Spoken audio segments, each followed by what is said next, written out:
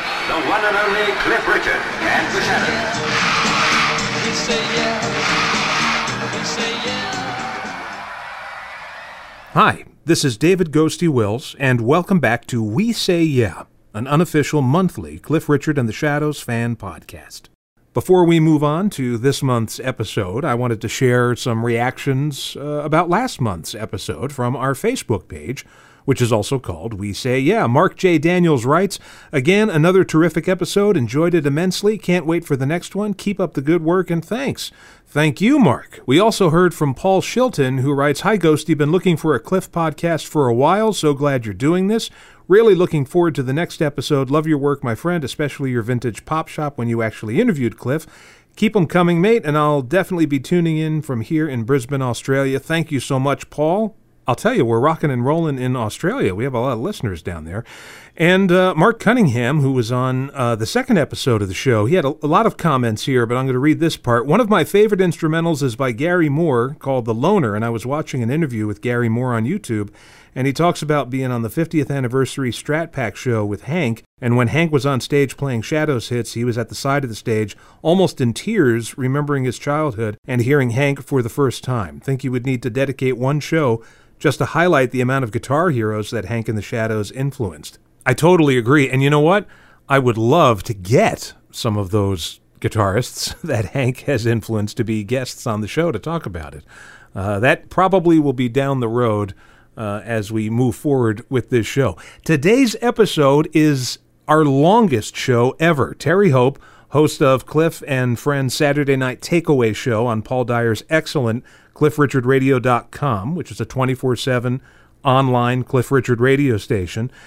Terry is our guest. This episode clocks in at just under an hour. I try to keep these episodes under an hour because the reason for that is, it's been my experience that I only have time to listen to podcasts on my commute back and forth to work, and it's 20 minutes each way, and sometimes I'll download my favorite show, and I'm sure you've gone through this too, and my heart will sink. It'll be like a 3-hour episode, and I'll think, oh my gosh, I'm going to have to listen to this in bits and pieces all week long, and then it's going to create a backlog, and I'm never going to catch up with the other shows I listen to. So I always try to keep these under an hour. However, the reason why this one is longer than usual is because Terry and I had such a great conversation. We cover a lot of material here, and you'll find out at the end of the episode how we could have gone on for another hour talking about something completely different. So hope you enjoy, and I began my chat with Terry by asking her when she became a fan of Cliff.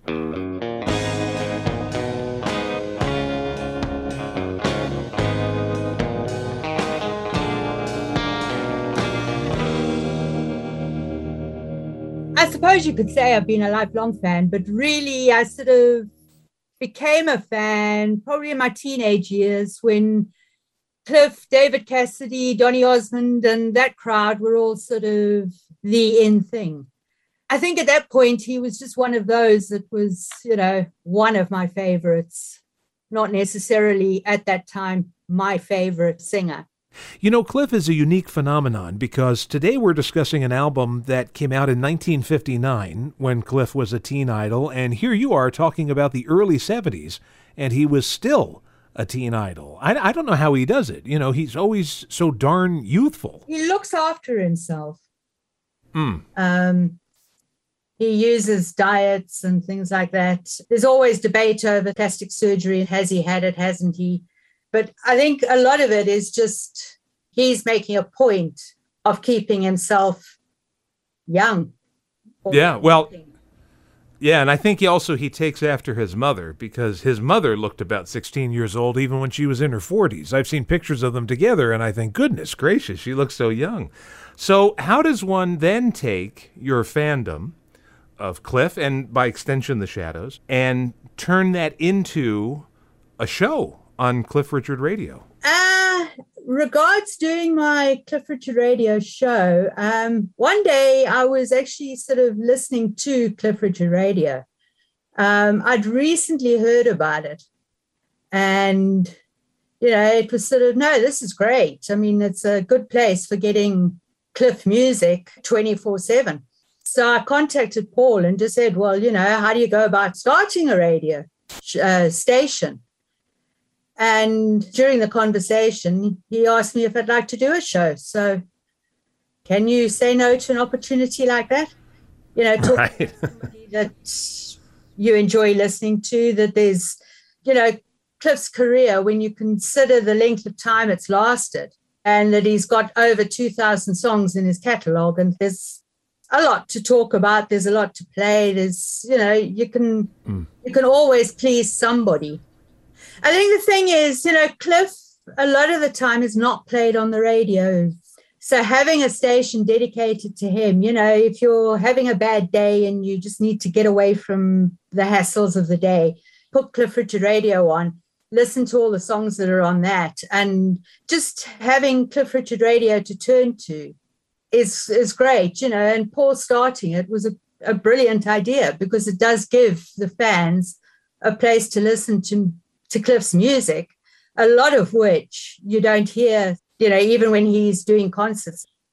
He's even mentioned when he's sort of dropped into Cliff Richard Radio that, you know, oh, they're playing, I think it was Empty Chairs he mentioned one time. And he sort of said, oh, this is one of my songs. I didn't even remember recording it or singing it or whatever, you know. So it's helping him as well as helping fans, and it's giving fans a place to listen to pretty much everything that Cliff has done. And it's surprising what you can find that he's actually sung. And, you know, I even now, having quite a big collection of his music, I'm still finding things that I've never heard. I'll tell you, Paul should take everything you've said and put it up on a billboard. You're an excellent ambassador for Cliff Richard Radio. Thank you. So today we're going to be talking about Cliff's second #1 single and an album that is interesting in a lot of different ways, and also the Shadows single to wrap up the year 1959, Saturday Dance, backed with Lonesome Fella. But I wanted to begin with Travelin' Light, which was recorded on July 25th, 1959. It's a song written by Sid Tepper and Roy C. Bennett, released on October 2nd, 1959. And Travelin' Light, in my opinion, sort of follows on the formula of Living Doll, but it's different because Living Doll is sort of I don't want to say frivolous, but it's a lighthearted song, whereas Travelin' Light is moody. You know, it's a guy who's going to see his baby, he's going to have a happy experience, but it hasn't happened yet. So there's a kind of lonesome vibe to it. Got no bags and baggage to slow me down. I'm traveling so fast my feet ain't touching the ground. Traveling light, traveling light. Well, I just can't wait to be with my baby tonight. Yeah, it's one that the fans quite enjoy listening to. It's one of the more popular songs. I think Cliff just has this knack of being able to sort of relay the message, whatever it might be. You know, yes, he's traveling light. He's got no comb. He's got no toothbrush. He's not bothered about that. He's, you know, he's on a mission. You know, it also reminds me of, I'm looking out the window, the Peggy Lee number that he recorded, which also has that kind of lonesome feel to it. Yeah. Cliff said that this song, he said this recently on an interview, that this was also a song that was earmarked for Elvis, which I guess would make sense because it's a Tepper and Bennett number, and they did double duty for Elvis and for Cliff. Yeah. And it's also the first time that the Shadows are credited as the Shadows. So finally, we can stop having that conversation every time we mention that they were at one point called the Drifters, not to be confused with Clyde McPhatter's Drifters. Anyway, that's all over. From henceforth, they will be known as the Shadows. The song, go ahead. The Drifters versus Shadows thing, I think, does sometimes cause a bit of confusion among people. Like with the Cliff Sings album, where the Drifters are credited with the recording of the album, the Shadows are credited with the release of the album. Right. So things like that sort of make it a little confusing. And people are saying, well, are they different groups? What's the story? But it's the same people, just a different name to the group. So we flipped the record over, and we've got the song Dynamite, written by, here's that familiar name, Ian Samwell. This was recorded on, this version is recorded on September 6th, 1959, obviously released at the same time with Travelin' Light. And in comparison with the more recent Ian Samwell single material, this is a real step up. It's a great, great song. We're sailing across the stars onto a silvery moon. If you want to know what heaven's like, you'll be there soon. Well, give me kisses that flow before my very eyes. I know the sight of you can generate a million sighs. I'm all set for detonation. Baby, don't you know what? Well, 3, 2, 1, 0, here I go. A sailing across the stars onto a silvery moon. If you want to know what heaven's like, you'll be there soon.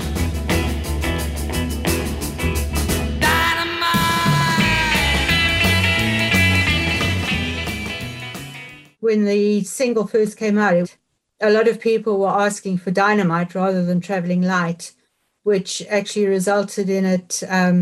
It came to number 16 as an unofficial double A side in the charts and remained in the charts for 4 weeks. And I can see why. It's a strong song. And, you know, I hear a lot of nonsense in certain books written about the history of rock and roll. And if Cliff is mentioned, sometimes I will read things like, well, after Living Doll and Travelin' Light, Cliff never rocked again. And I think to myself, all you'd have to do is flip the record over.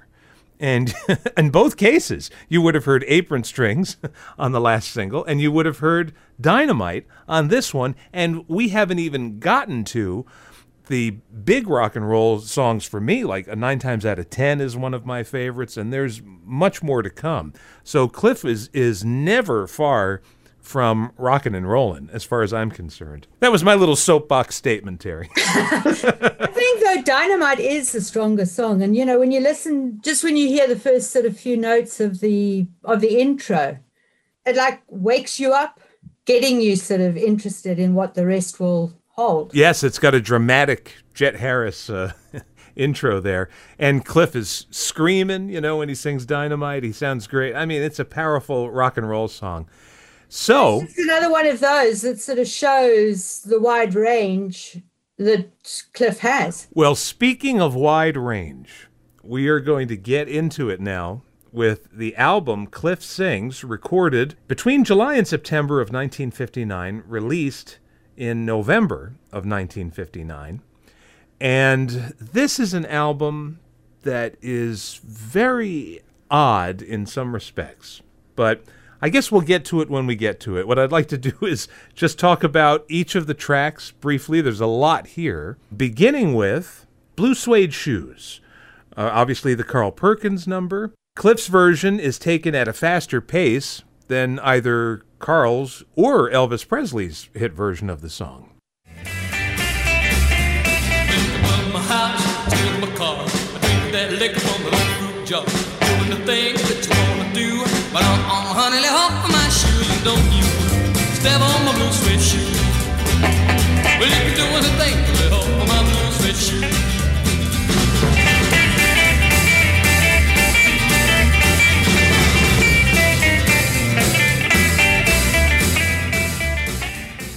After you'd asked me to help with this podcast, I've sort of listened to a few variations on the song. And I've listened to Carl against Elvis Presley and Carl against Cliff. And in doing that, there's similar versions with both. Carl Perkins has got a version that sounds exactly the same as Elvis Presley. You know, maybe a few sort of changes. There's another version that I heard Carl Perkins doing, which was very similar to the one that Cliff does. So Carl Perkins does seem to have recorded and released Blue Suede Shoes in both sort of the Elvis type style and the Cliff type style. I actually found that a little interesting that, although you can hear sort of differences in each of the versions, they are very much alike. And it makes sense that Blue Suede Shoes is on this album for two reasons. One, if you were to have seen Cliff and the Shadows live around this time, that song would have been in their repertoire. So it's nice to have a studio version of a song you would have seen if you'd seen them in concert. And also, Cliff is such a huge Elvis fan, it makes perfect sense that this would open up his first proper studio album. And many years later, he would fulfill a lifelong dream by duetting digitally with Elvis on Blue Suede Shoes. Well, it's one for the money, two for the show. Three, get ready now, go, can't go, but don't you step on my blue suede shoes. Well, you can do anything, just take me over my blue suede shoes. So the next track on the album is a song that I had never heard before, The Snake and the Bookworm, Mort Schumann and Doc Pomus song, and originally recorded by the Coasters. This song grew on me. I didn't know what to make of it at first, but I really, really like it. And for me, Hank is the star of this one, with his lead guitar punctuating certain phrases.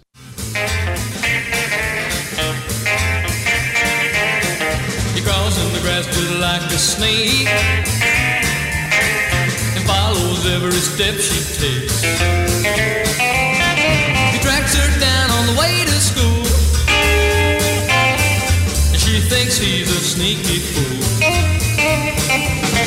She's trying to get her homework done, and he wants to go and have some fun. The snake and the bookworm, the snake and the bookworm. I think Cliff and Hank complement each other in various ways in all the songs that they've done together. The Snake and the Bookworm, I think like you, I had to listen to it a few times to sort of figure out where it was coming from. Basically, it's talking about a boy who, of course, is wanting the affections of a girl who would rather get down into her books. And I think just Cliff and the Shadows together add that little bit that maybe otherwise would be missing. That's another thing. The Cliff Sings album was actually done with 4 songs on each side by Cliff and the Shadows, and Right. 4 songs by Cliff and the Norrie Paramore Strings Orchestra. Oh, we'll get to that in just a moment. Next up on side 1, the song I Gotta Know. I was familiar with Elvis Presley's version first, but interestingly, Cliff recorded his version before Elvis.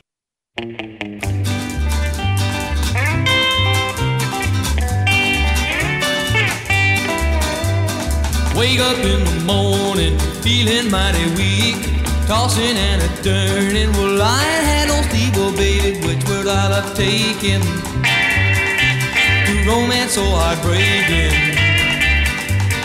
Won't you say which way you gonna go? I gotta know, gotta know, gotta know. It was also recorded by Bobby Vee and the song's co-writer, Paul Evans. Cliff on the Cliff Sings album, it was done as a mono version, as were all the other songs on the album. And then the whole album was then transferred across to extended plays, and there were 4 EPs brought out.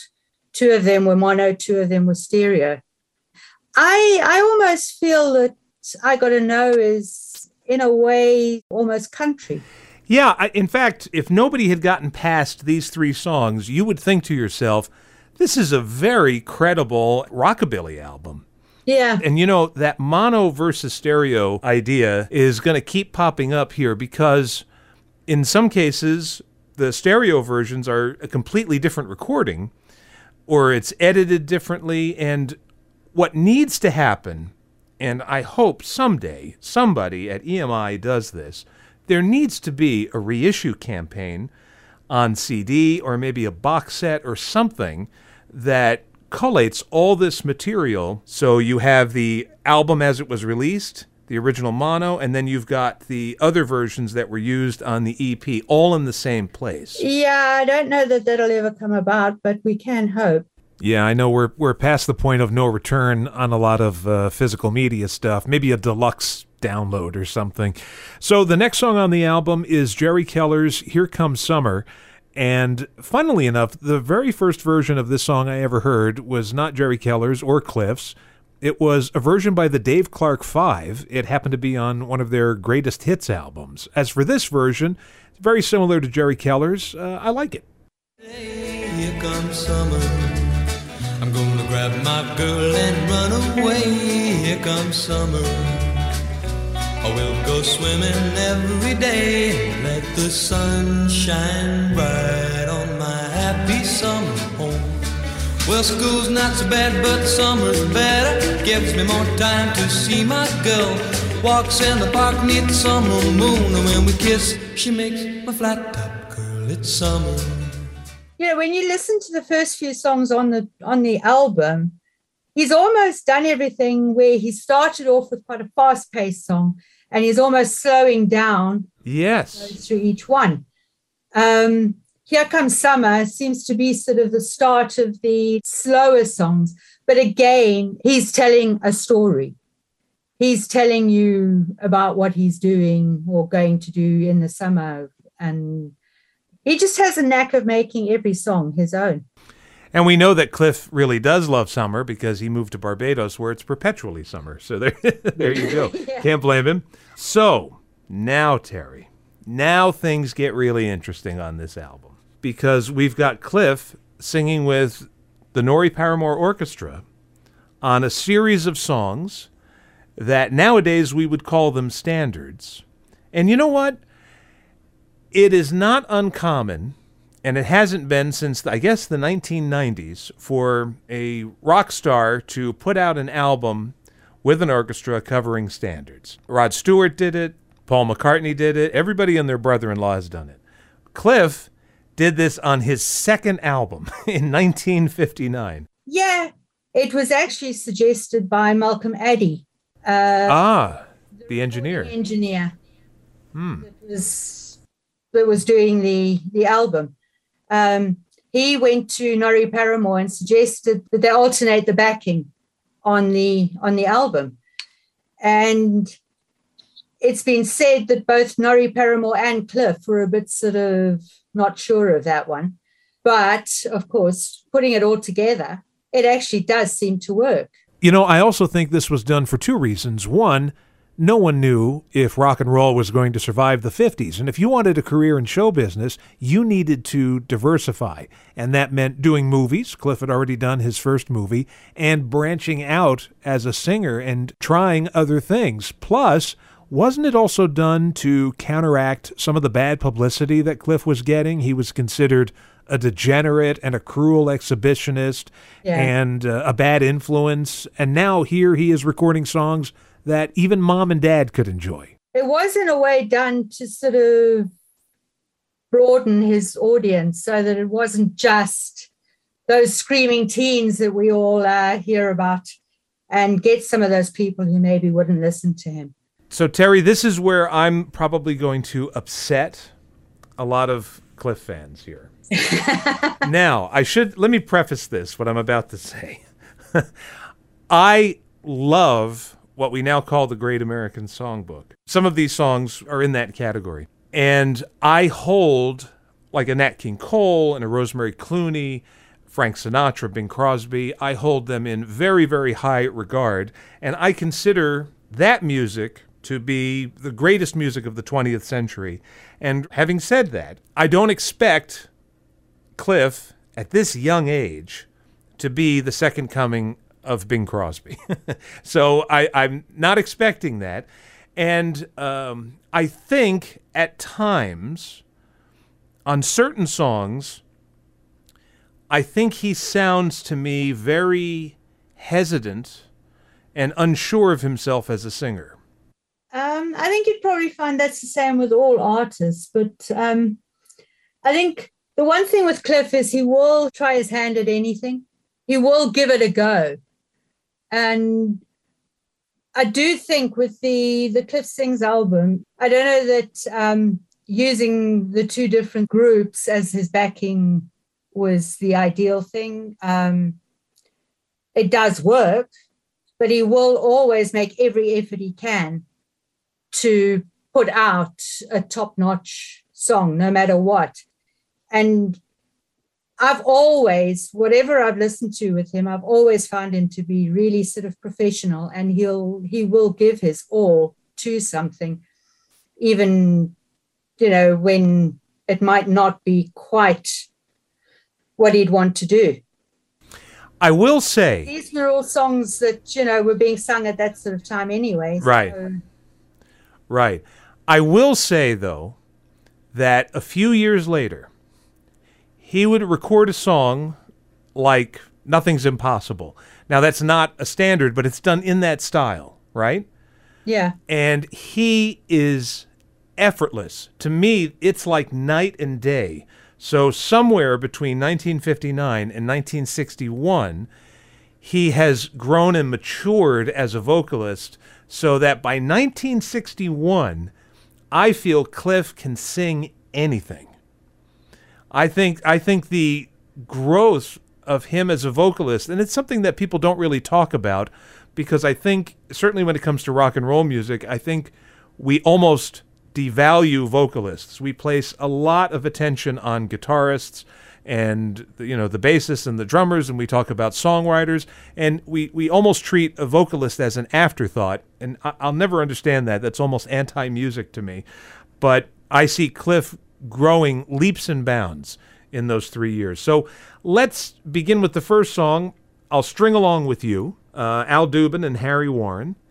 I don't think this is one of the stronger vocal performances from Cliff. It's okay.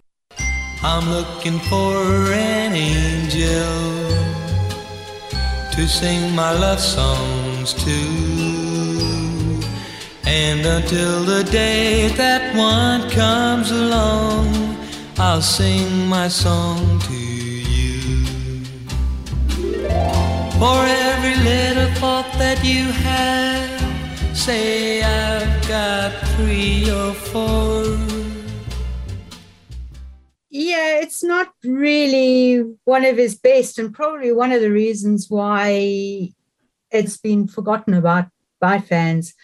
Like on the radio show, when you ask for requests and things, it's always anything other than a lot of the songs from these things. Traveling Light, as we talked about earlier, people will go for that. But things like I'll String Along With You and that type of thing, I don't know, maybe Cliff was feeling sort of uncomfortable having a different backing group, where for quite a while he'd had just the Shadows to back him. They knew each other. They were friends as well as workmates and whatever. So they could play off each other. And maybe he just felt not quite right working with people that maybe he didn't necessarily know as well. However, the next song is George and Ira Gershwin's Embraceable You, which is so good as a composition that even an unsure performance sounds great, because the song itself is just incredible. It's one of the best songs ever written. Don't be a naughty baby, come to Papa do, my sweet embraceable you.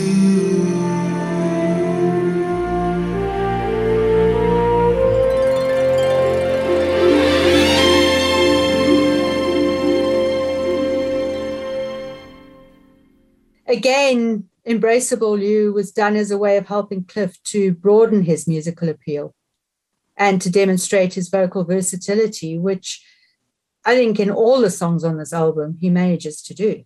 The next cut is As Time Goes By. Obviously, people remember this from Casablanca, and the arrangement here, and all of the arrangements by Norrie Paramor, are very tasteful on this record. The arrangement here is reminiscent of Chances Are by Johnny Mathis, which had only come out the year before. It shares similar string flourishes, so I think they were taking their cue from Johnny Mathis. It's still the same old story, a fight for love and glory, a case of do or die. your chances are awfully good. The chances are... Anyway, much like Embraceably You, As Time Goes By is such a great song that it's kind of hard to screw up, you know. So even someone who doesn't like this type of music is not going to go, boy, what a terrible song As Time Goes By is. I mean, it's great, and this is it's a good performance for someone so young. Yeah, I think it's one of those that was, say, standard for balladeers and crooners and, those sort of singers. It's a popular sort of song, but I think, again, Cliff in his early years was still trying to find his feet. Yeah, I'm cutting him a lot of slack here, so I hope that Cliff fans don't write me angry emails that I'm not overly enthusiastic about this. The Touch of Your Lips is the last song on side one here. It's a Ray Noble composition. The touch of your lips upon my brow, your lips that are cool and sweet. In a way, I don't think it's a good Cliff song. There's just something about it that doesn't suit him. Again, it's another one for balladeers and those sort of people. Having said that, it's been covered by Nana Muscuri, Nat King Cole, Andy Williams, and people like that. So, I mean, Andy Williams, when you think about it, is very much sort of on the same lines as Cliff. But I think Cliff was more comfortable singing more the rock and roll style things. So it does show that while he preferred rock and roll, he is actually able to do just about anything that's put in front of him. Well, we get into that comfort zone again when we flip the record over and we get to side two.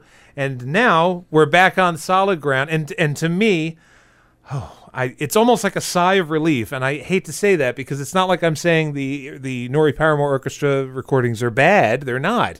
I just think that we're getting Cliff again, as he was at that time. He's much more comfortable with 20 Flight Rock, and I think this is a great version of the song. Ooh, well, I got a gal with a record machine. When it comes to rockin', she is a queen. Well, I dance every Saturday night. Well, I'm alone, I can hold her tighter, but she lives on 20th floor in town. The elevator's broken down, so I'll walk 1, 2, flight 3, flight 4, 5, 6, 7, flight 8, flight more. Up on the 12th, I'm ready to drag. Well, the 15th floor, I'm starting to sag. Reaching the top, and I'm too tired to rock. Yeah, 20 Flight Rock is, I don't know, it's Cliff. And like you were saying, I think actually Cliff and the Shadows do come across as the better grouping on the album.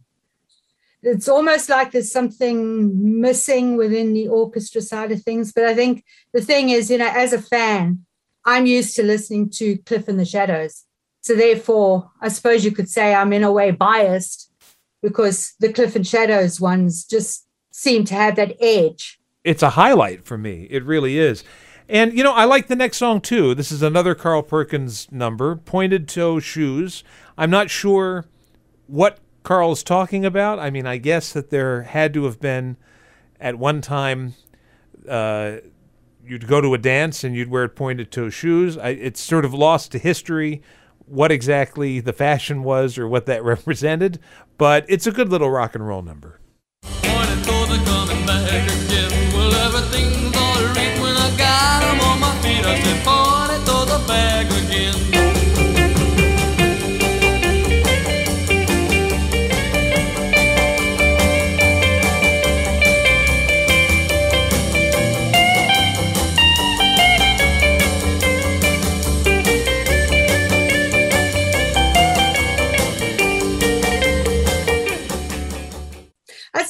probably something to do with going to a dance or something like that. Yeah, or maybe Carl Perkins just wanted to corner the market on songs about shoes. Now he's got two.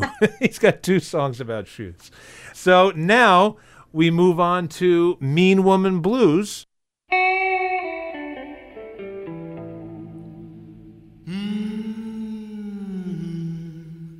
I got a woman mean as she can be. I got a woman mean as she can be. Well, sometimes I think she's almost mean to me. A black cat up, died of fright, because she crossed his path last night. Well, I got a Obviously, Cliff had heard Elvis Presley's version from the film Loving You, and in the U.S., this was chosen as the flip side of No Turning Back. It was also released in the Philippines as its own A-side. That was released in 78 RPM format. I don't know that this is one of his better songs, again.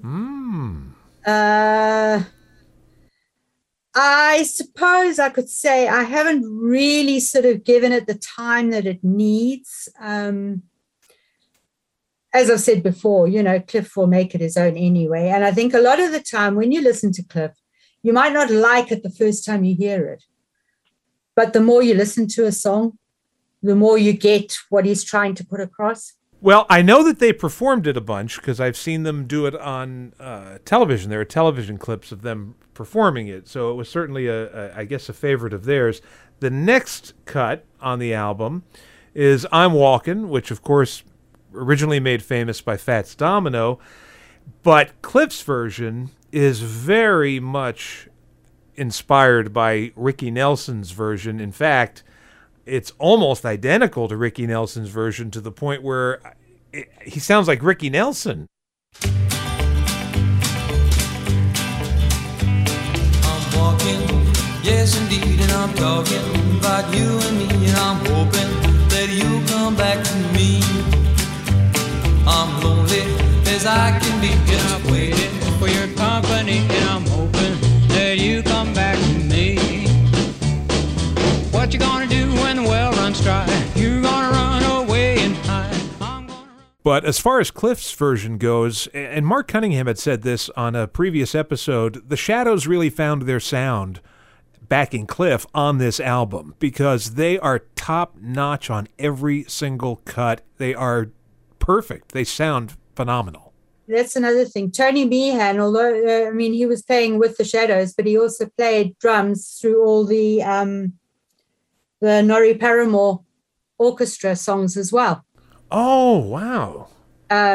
He actually played the whole album, playing drums, generally using a metal brush as his drumsticks. Wow, so Tony Meehan is the MVP of this album. I mean, aside from Cliff. Tony Meehan is, wow, okay.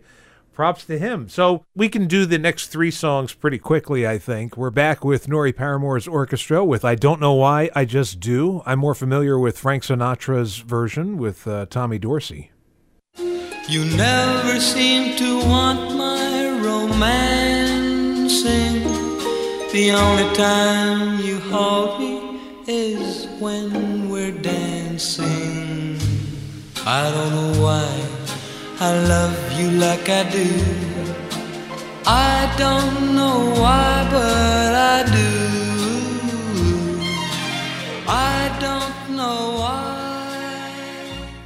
So it's good. Anything to add about I Don't Know Why, I Just Do? He used it on his Time Machine tour. Ah. That was celebrating his 50 years in music. And it was also one of the songs that was chosen for the limited edition live album. It's interesting that it's had this long life outside of the album, that Cliff would revive it. So it must have some significance for him. The next cut on the album is Cliff's cover of Little Things Mean a Lot, which had been a hit for Kitty Kallen in 1953. Give her a hand when she's lost the way. Give her your shoulder to cry on. Whether the day is sunny or gray, Give her your heart to rely on. It's okay. You know, this is another one. I mean, I like the song, and yeah, that's. I don't have much to say about it. Took it to number 1. Yes. In America and here. It was also recorded by Cilla Black, one of Cliff's good friends. Sure, of course. She's also done it. Send me the warmth of your secret smile to show that you haven't forgot. 'Cause now and forever, unending forever, honey, little things mean a lot. So the penultimate track on the album is Somewhere Along the Way. I think most people associate this song with Nat King Cole.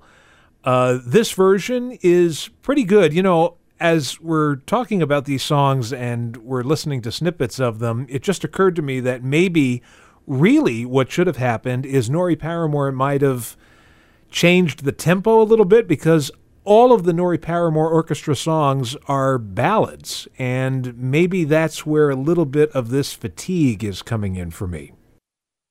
Then love slipped through our fingers somewhere along the way. I should forget, but with the loneliness of night, I start remembering everything. You're gone and yet. When I'm in the mood, I like listening to it. The orchestra does complement his voice. His voice is sort of, and his abilities in the singing are sort of stretched, but they're never overstretched. And again, it's another technically difficult song, which he's managed to pull off. And you know what? The last song on the album, That's My Desire, which Frankie Laine had a big hit with. The version I know is a doo-wop version by the Lettermen from I want to say 61. And I think of all of these, for me, this is my favorite. This suits him better than maybe some of the other ones.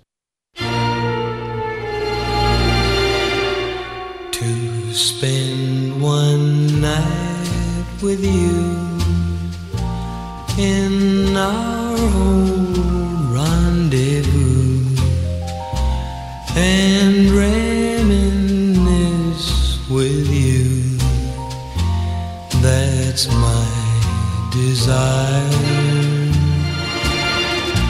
To meet where gypsies play. It is one of the ones that I tend to go to, you know, like if I'm looking for music for my show. It is one that I have played reasonably regularly. There's just something about it that takes you back to it. There's just something about it that stands out. And not too long afterwards, the Shadows would release their own version of That's My Desire, a vocal version, and I think I like it better than Cliff's. To spend one night with you in our old rendezvous and reminisce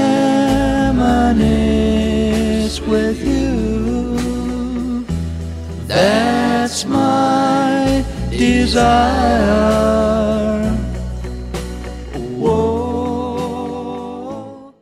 So as we start to wrap up our discussion about this album, you can't argue with success. It went to number 2. It established Cliff as an album artist. You know, he could have been just a singles artist. Here he made a proper studio album. It sold. It was successful. People liked it. We can quibble about what works and what doesn't work on the album. Maybe it would have been a better idea to put all of the Cliff and the Shadows songs on one side and all of the Norrie Paramor Orchestra songs on the other side, have the party side of the album and the make-out side of the album, but whatever. The big takeaway, really, from this is you've got some great stuff here. You've got some really killer rock and roll. You've got Cliff showing off his voice, as you said, and also you've got Cliff taking a big risk, because this is a very daring move to have an album that's straddling two worlds. He doesn't often get credit for being bold and daring, but here he is right out of the gate on his first proper studio album. Yeah, he's definitely not scared to sort of try something new. And I think that's part of what's made him the success that he is. You know, okay, he might have a smaller following than some of the other groups or singers or whatever the case is. But at the same time, you know, he's had a longer career than a lot of other people.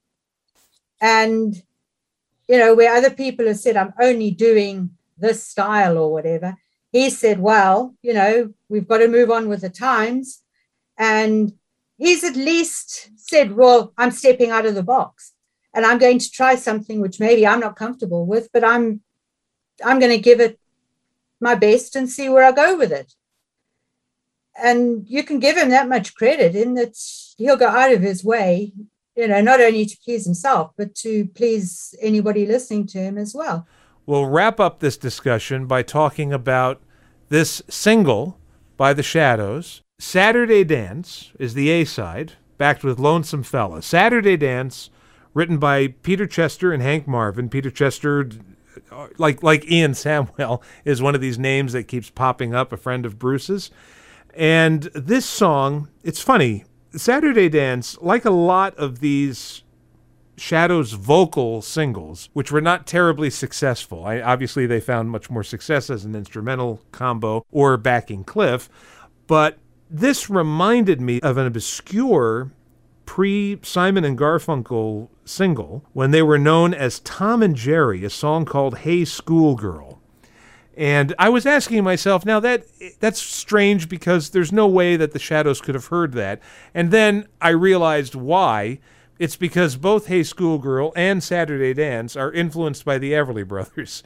So it was reminding me of another Everly Brothers pastiche.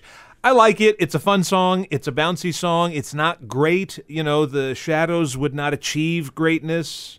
Well, it would be next year, 1960, that they would achieve greatness and set off on a path to greatness. And, you know, it's just a early, fun single.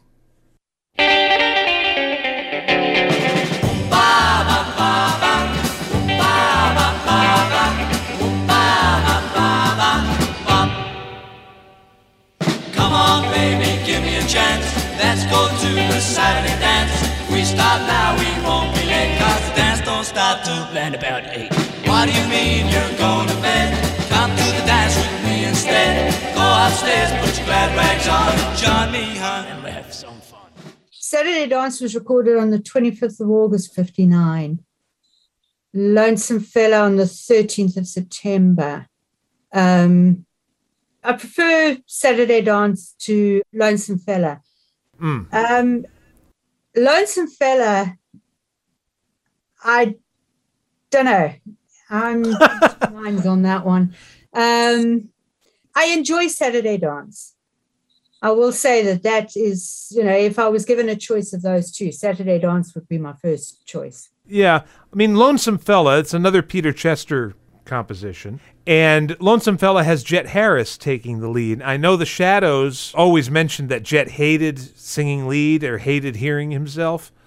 And Lonesome Fella has two issues with it. It's not as good a song as Saturday Dance. And also, the beginning of it sounds a heck of a lot like Come Go With Me by the Del Vikings. Dum dooby dum dum dum, dum dooby dum dooby dum dum dum, dum dooby dum dooby dum dum dum, dum dooby dum. Lonesome fella, lonesome and so blue, lonesome fella, all on account of you.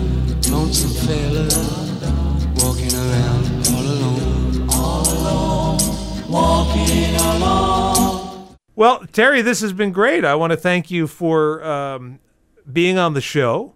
And before we go, if you could tell people where they can hear you and what times and all of that good stuff. Okay, well, I'm actually doing 2 shows at the moment on Cliff Richard Radio. I do one on a Saturday and one on a Monday. My Saturday one is called Saturday Night Takeaway with Cliff and Friends.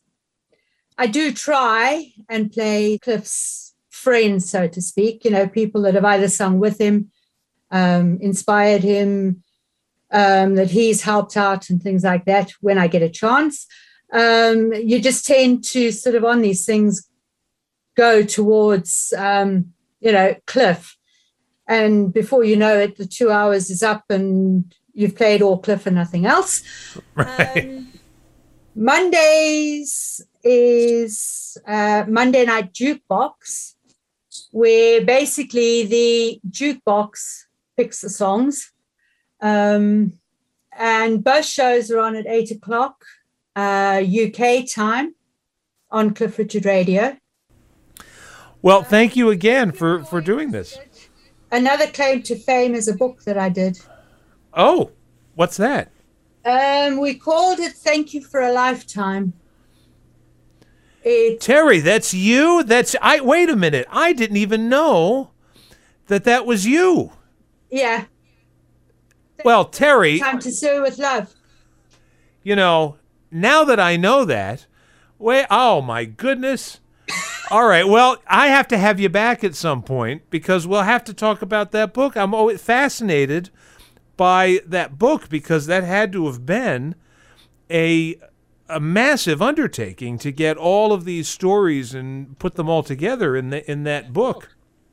It took a team of 4. It's still we're still busy with it now, but the best part about it is we have now raised around £11,000 for Cliff's charitable trust.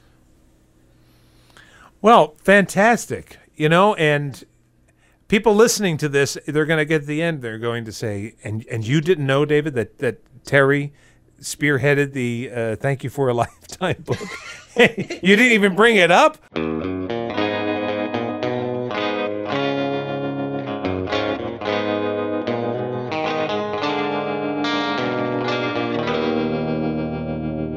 Thanks so much for listening. Make sure to join our Facebook page, We Say Yeah, and you can leave comments on there about this particular episode, or you can send an email. It's wesayyapodcast@gmail.com. Take care until next time. We say yeah, we say yeah, we say